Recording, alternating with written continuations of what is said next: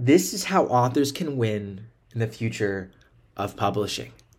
And this will be the single best resource on navigating the future of this industry and a vision that we have for how we as authors can take greater control in it and ultimately create a future where storytellers of the world. We're going to be covering three main topics today. The payment relationship we have with the platforms we work with, how content and content moderation works on retailers, the platforms we work with, and finally, and maybe most importantly, how discovery works on the platforms we work with. And what we're going to learn is that everything has fundamentally changed over the last decade. A decade ago, mobile was still rising. We were seeing this sort of gold rush. Becca Syme really talks about this, the gold rush of publishing, where we were seeing new attention and new eyeballs flooding in constantly. And this idea that this is new, it's the Wild West. I'm not saying it isn't the Wild West anymore, but what I do want to share is that we're in a different age now. Gold rush is dead, we know that. Publishing has changed. But what age are we in now? I argue it's the networked age.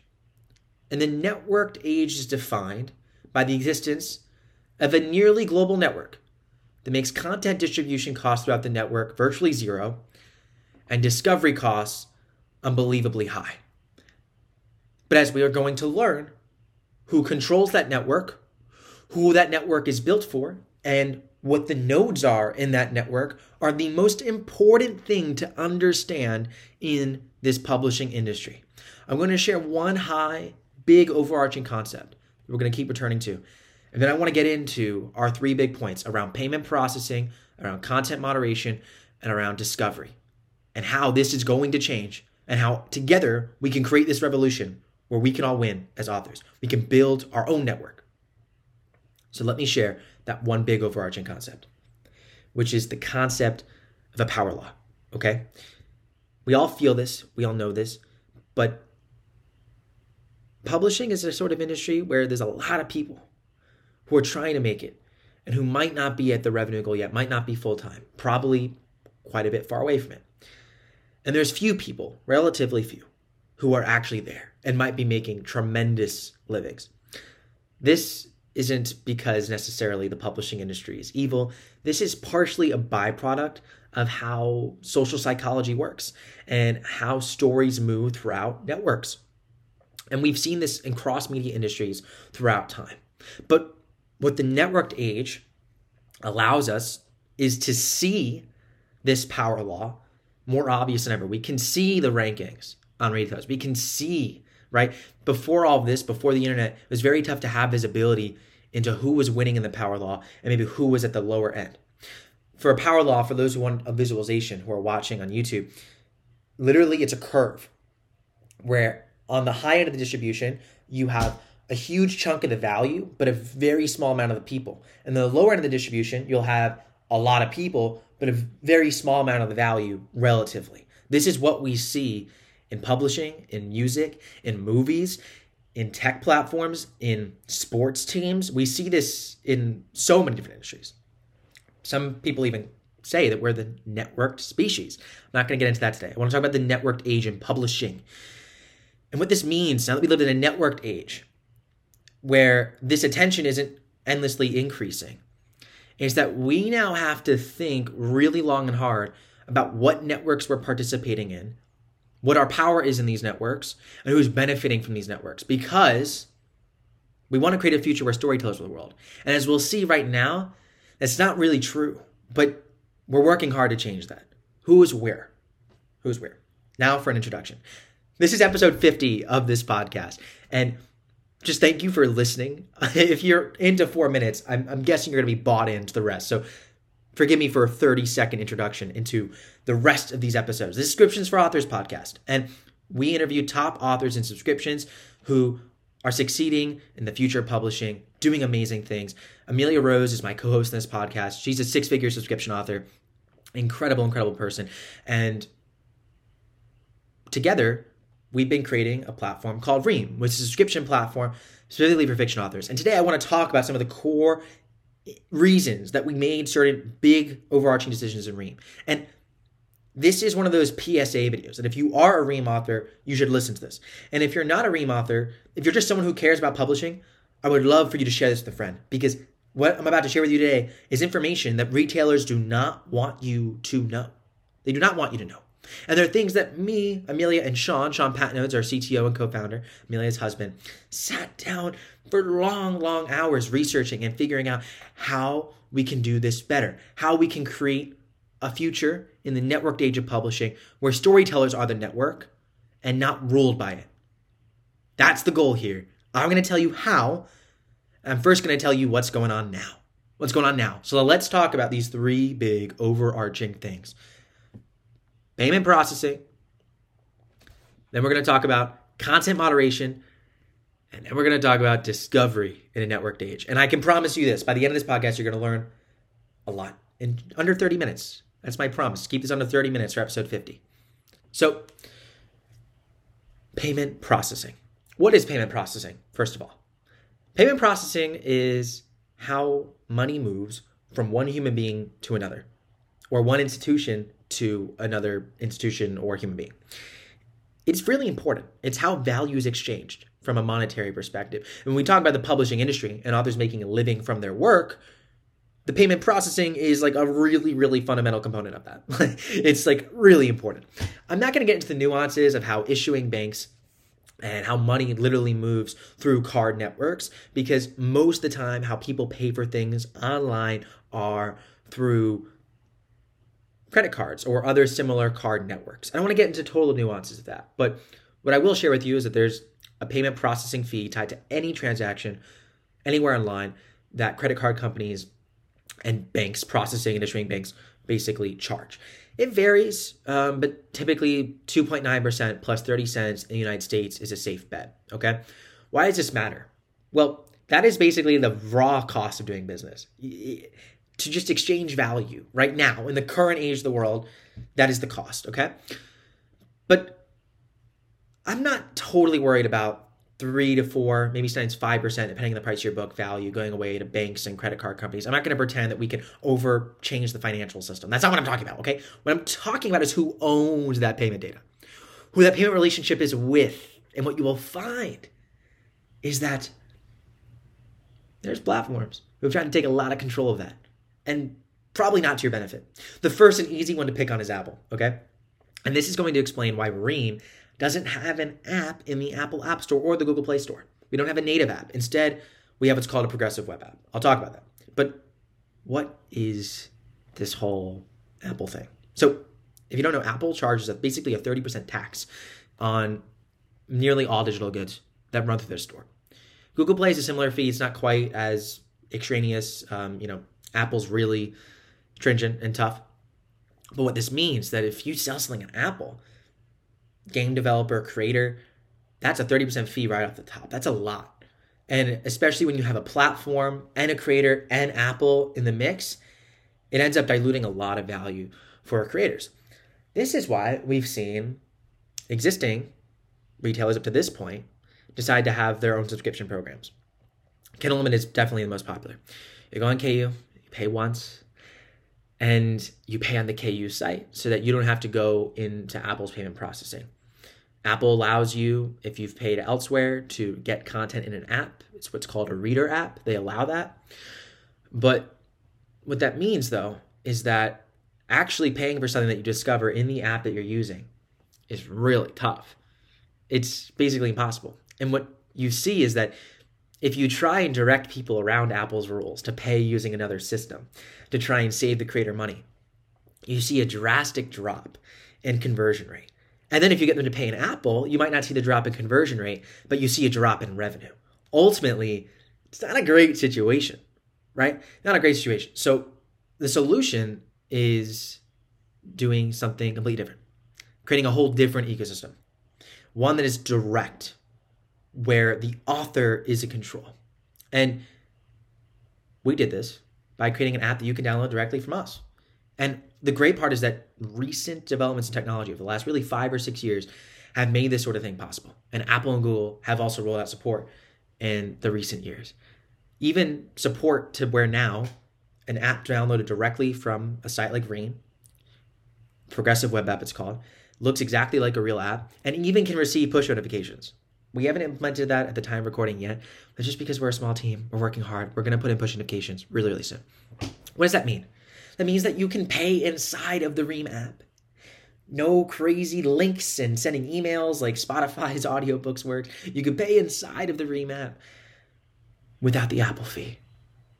Just payment processing fee, and then Ream charges a simple 10% platform fee. Easy. Done. Chef's kiss. That's great. But you still might not be wondering how is this so important? We're going to talk about discovery in a second, but this new networked age requires new tools that allow authors to build interconnected networks. And one huge part of that is that when an author goes on Ream, readers on Ream, supports an author, and then wants to go discover and find another author, right? If we were in Apple's payment system, right? Existing subscription platforms, namely one with a P, a large reason why they haven't been able to have any sort of discovery and really build that out is because of the friction involved in payment. If you're in the Big P app, if you're in that app and then you find a new creator, you now have to go through a very cumbersome process to try and set up your subscription with them. That is not great for discovery. That's not great for discovery, right? So finding new creators is tough there. But if you discovered a creator already, fine, it's already in there, just like the KU system. But at the end of the day, we want to be able to help authors create interconnected networks that they own and control that can enable discovery to happen. So that means that payment has to be easy all around, frictionless as possible. So that's why we have a direct network. Talk about what Ream did here, but this is just such important information to know about how these platforms work. So I hope you're soaking this in because this is such important things to realize because this is huge. This is huge in terms of the future of this industry. And the second part is actually who owns the payment data, okay? So it doesn't matter just the rails that you're using, Apple's rails, Stripe's rails, whatever the payment rails are using. There's another even more crucial point, which is who owns that data, okay? So the key concept here is something called a merchant of record. Merchant of record is essentially the business that's being paid by that customer, who has that payment relationship. And in the United States, when someone is the merchant of record, and this is pretty much internationally too, but I don't want to say I'm familiar with all global laws, but we can just say almost always the merchant of record ends up being liable for use taxes like sales tax and VAT, okay? They're liable for those fees. So there's a sort of benefit to having a merchant of record, but there's also a downside. So what's the benefit and what's the downside?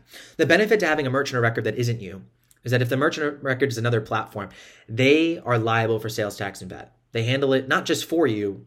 It's not even your thing. It's their thing. They're the merchant of record. They're the business that's having that payment relationship, okay? So that's the upside. The downside, though, and it's a big downside, is that you don't own that data. You can't. They can't even give you access to it. It violates PCI compliance.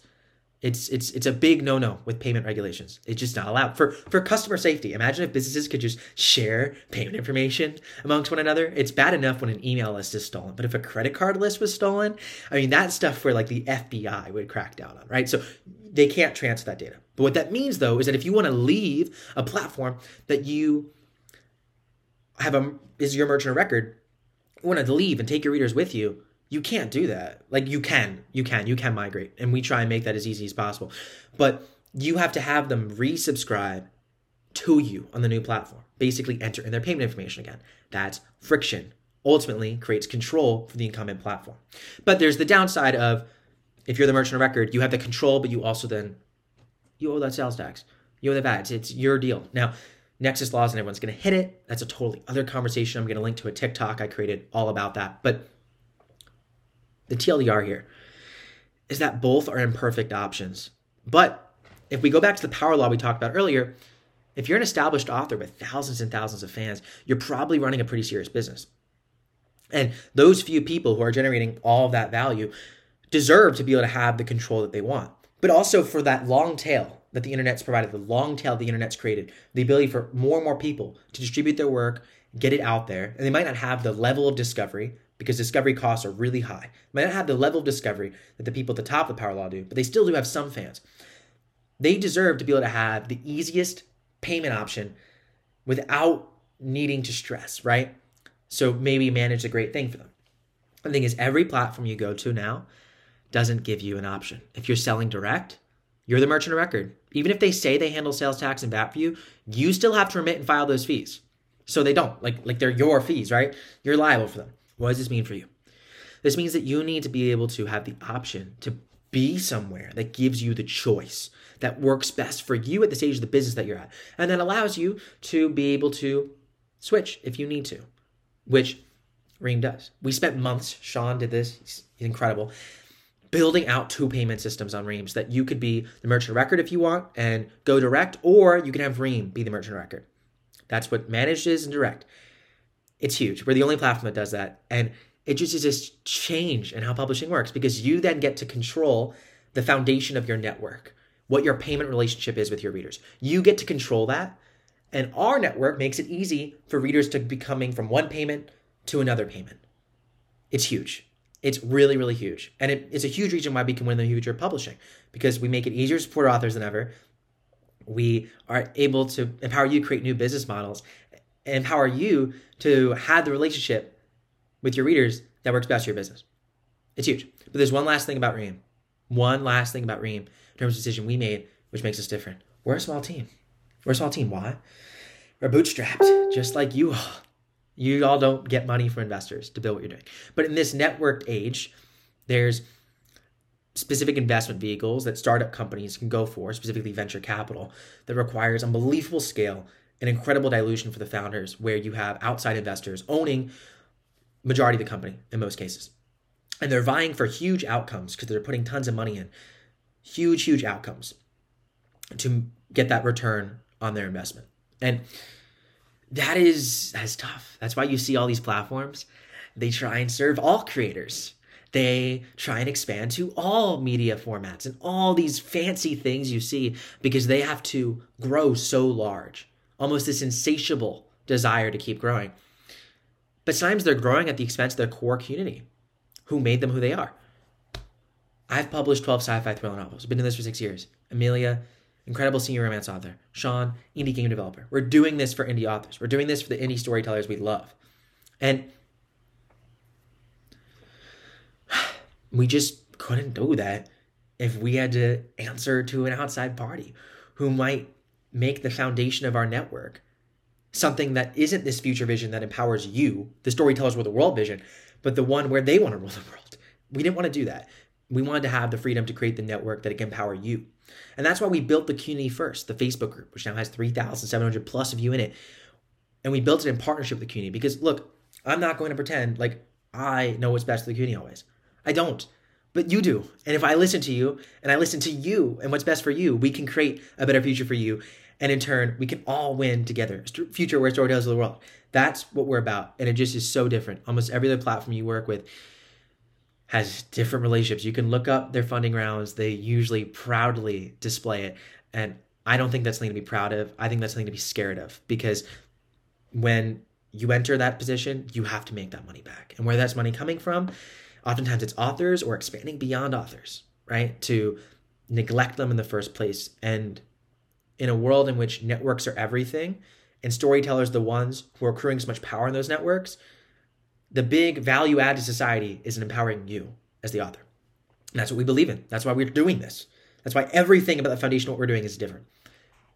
Now let's talk about content moderation. Content moderation simply is when content's free to distribute, but discovery is expensive. You also don't necessarily want someone to discover something that's going to be damaging. And trust me, content moderation is a good thing. I don't think people should be posting unbelievably hateful content online. Hate raids on authors' chats and emails should not happen, right? So we want to make sure that people can be safe and accepted online. But what that's also meant is that certain people who have certain ideas of what safe and acceptable are promote and kind of force their ideals on everyone else. And this is what we saw with also the Big P platform with Amelia. Amelia, incredible senior romance author, but she had her content taken down on the platform. Senior romance is the biggest genre in publishing by a wide margin. We all know that. And it's something that specifically people come to feel belonging. People come to express themselves, to explore things. And specifically, a lot of the people who are going to it are people who might not fit into the patriarchal society that we have that has, a very specific idea of what is accepted in the world of, sexuality. Okay. So I'm not going to go into complete detail on that matter because we can go on like an hour rant and I can talk and I can get very passionate. But all I want to say, very, very important on this topic, is that we should empower creative people to create communities that make people feel heard and belonged for. And some of the most important community, most important content is shut out by these platforms. Why? Well, Apple, first of all, has very stringent, steamy regulations. Okay? They're not into that. That's their policy as a company. I'm not one to say whether it's right or wrong, but I know my community of authors, the community that we care about, the community that Amelia is so intimately a part of, it's not something that they vibe with all the time. That's not something that's going to work, which is why, again, we have a progressive web app and a native app in the Apple Store. Just like a PSA, it's so important. Tell a fellow author who's like, why does Reem not have an app in the Apple App Store? This is why. It's to protect you. It's to support you, okay? There's another thing. PayPal is very stringent around these regulations. Very, very stringent. That's their choice. That's what they do. They don't like to delineate steamy romance from other forms of adult content. And I understand there's a lot of risks around specific forms of adult content, but I know the steamy romance community super, super well. And I love you all. And I know that what they conflate steamy romance with is not what it is. But that's what happens. That's what can happen. So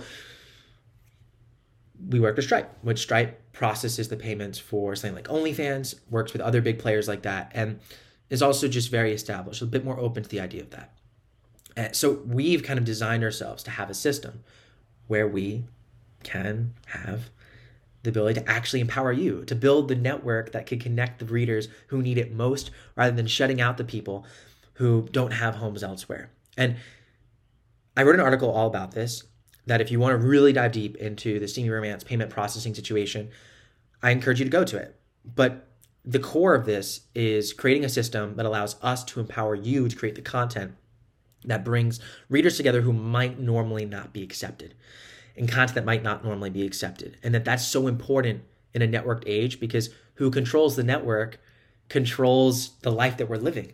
And you all should control that network, and you all should be able to publish the content that you want. So that's why we are doing this. So that's number 2. Either covered payment processing, covered content.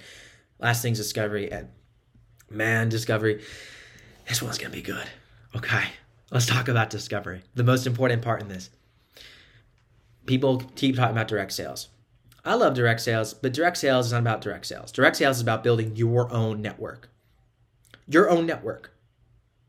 And what that does when you build your own network is it gives you greater power.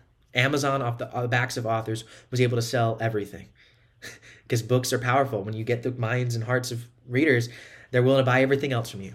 But authors are finding that readers are willing to do that too. Your core readers are willing to subscribe to you. They're willing to buy your merch. They're willing to buy all these other products and access to different kinds of content because they want to support you and they trust you.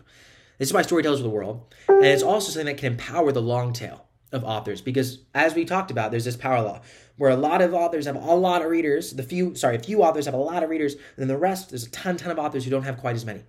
So it's important to help elevate the income of authors in the long tail who are writing for niche audiences, who have smaller fan bases, but still want to make a living. Then it's important to build a world around what you're doing. Increase the customer lifetime value. And you can do that by building your own network and having the tools to be able to create different products to your readers rather than a system where you don't know who your readers are, okay? But then discovery is also a crucial part of this, because if you're just selling direct and there's no way for your readers to go back and forth between the networks you're building, then you're still going to always have to leech from these other platforms, right? You're always going to have to basically make a devil's bargain. I don't want there to be a devil's bargain anymore. I want you to be able to have discovery in an ecosystem that empowers you to fully control your network. Fully control your network. So what does this look like? First, to go back to the power law point, every media industry is defined by power law, right? We already talked about that. But publishing is different in 3 respects. But publishing is different in one key respect. There's an incredible psychological cost to reading a book. So what do I mean by this? Actually getting into a book and starting to read it, getting 10 pages in, getting into a serial and getting into the story, it takes time. To get into a TikTok, it takes what, 2 or 3 seconds? To get into a song even, you could probably know if you like a song 30 seconds in. Books, not so much. The space we have, the number of books we can experience in a year. Whale readers might experience 400 books in a year. I'm sure someone can beat that, but that's a lot. Songs, I bet most of us listen to 400 different songs in a year. I bet most of us do. I bet most of us watch way more than 400 TikToks if you're on TikTok. You're probably watching 400 TikToks a week. That's probably the average, honestly, right? So when we think about this, the discovery cost for a book is much, much higher. What this means is that we need to rely on social signals more than ever to reduce these psychological costs. We're basically relying on any social signal we can have. This is why reviews are important in book publishing. Do you see reviews on songs on Spotify? You don't. I'm not saying that wouldn't be helpful, but it wouldn't be as helpful in books. Top charts. Top charts are really, really important in the book space. Not everything, but they're important. Word of mouth.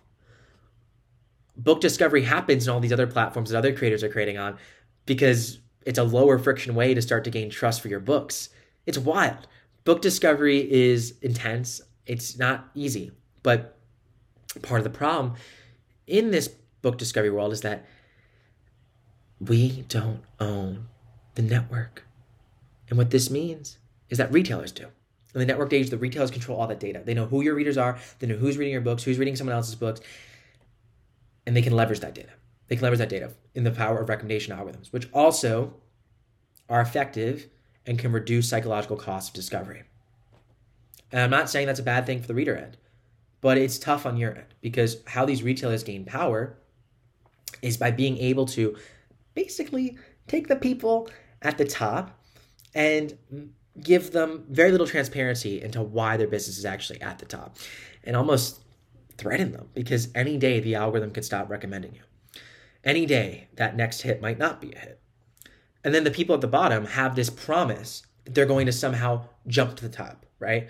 So you have this promise that they can have the big victory, and then the people at the top who actually have churn because there's what I'll call vampiric effects that take place where these retailers are highly encouraging people not to stay within one author's network, but to stay in their network and to get addicted to different genres and go in between different authors rather than really being a super fan. And because they cut this off for you, this means that they'll put 50 other books on your product page and pollute everything you're doing. They actually take away your power as top authors. Because storytellers of the world and the power law is so dramatic in publishing, the high psychological costs of publishing make the top of the network bigger than ever. That's why we see bigger hits now than ever. Like Colleen Hoover is a great example. And it makes the long tail extremely long. That's why we see tons and tons of authors writing in niche genres who some are making good livings, some aren't, but there's a lot of authors out there. But what this ultimately does is it gives tremendous power to the retailer because they have leverage in the relationship, okay? How can we change that? We give you all the data. You know who your readers are. You have the emails of your free readers, followers on Ream. You have the emails of your paid readers, okay? You get to build your own network. You get to be able to power the discovery of other authors. Because guess what? Readers are discovering other books mostly through other readers and authors, indirectly, right? Because you're the network. And then you can power that discovery without needing to give away your control, your payment relationship, the freedom to publish the content you want, and ultimately the relationship with your readers to retailers. You can build a direct relationship with your readers where you can not only know who they are, but be able to create deeper connections with them, deeper nodes within your own network. And the deeper and more strong the nodes are with your readers in your own network, the more powerful business you can build, because casual readers and a casual network are so easy to be siphoned off to other authors. That's why retailers love them. But you want the super fans because the super fans are not only going to support you at a higher level and be able to increase the lifetime value you get from them, but ultimately, they're what makes your network strong to power your own discovery through word of mouth and through strong social signals, right? Someone loving a book is a way better signal than someone kind of liking a book. So by owning that data and by having a structure and a system, it allows readers to comment on your stories. It allows you to respond to them easily. It allows you to build a community. You can tap into these effects to build your own network and work with other authors to supercharge the discovery of everything you're doing.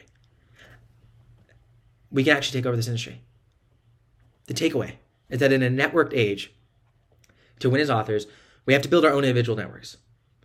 But we need an ecosystem connecting them. We need some tools that connect all of us together so that we can have our own network, and we have a tool that powers that network, but then we also have a tool that can connect us to these other networks and other authors to allow us together to win in the future of publishing. That's what Ream is. Ream is that vision, that platform by authors for authors. And together, we are creating a future where storytellers rule the world. We're just getting started, and publishing will never be the same. I can promise you that. In this community, all of you listening, we're part of this vision. And I want you to share this with others because we need to understand this, that we as authors have the power. We have the leverage. Storytellers rule the world. We just have to get together and build our own networks. And together we can connect them. And together we can change this industry. We're doing that. That is Ream's vision. And in episode 50 of this podcast, I wanted to share it with you. And wanted to share why we've made some foundational decisions to build this platform, build this community different from really anything else out there. And where we're going. It's going to be so much fun, and we're going there together, and you're going to take us there because storytellers of the world, and together, we're going to build a better future, and together, you're going to be able to build your own network. We're giving you all those own tools, and we're going to be able to connect your networks to build an ecosystem that allows people to rise up, allows people to connect with their super fans, and allows you to create the stories you love and make a living while doing it. That's it for me. Thank you for listening to this podcast. I hope you enjoyed it. Please do share this with a friend. Share this in a Facebook group that you like that maybe hasn't ever heard about subscriptions for authors. Share this in a group chat with your author friends. Share this anywhere you think someone would get value from it. It's 30 minutes that explains some of the foundations and core pieces of this industry and how it's changing. Because in the networked age, the networks have been built, people. We're all on our phones now. We all are online all the time. The gold rush is over. And in the networked age, who wins is who owns the networks. And I just showed you today who owns the networks now, why that's not good for you, and how you can own your own network. So go forth and prosper. Go forth and build. Go forth and create a future where storytellers of the world. We're here to support you every step of the way. We're doing this together. Have a great rest of your day. Happy writing. And thank you for listening.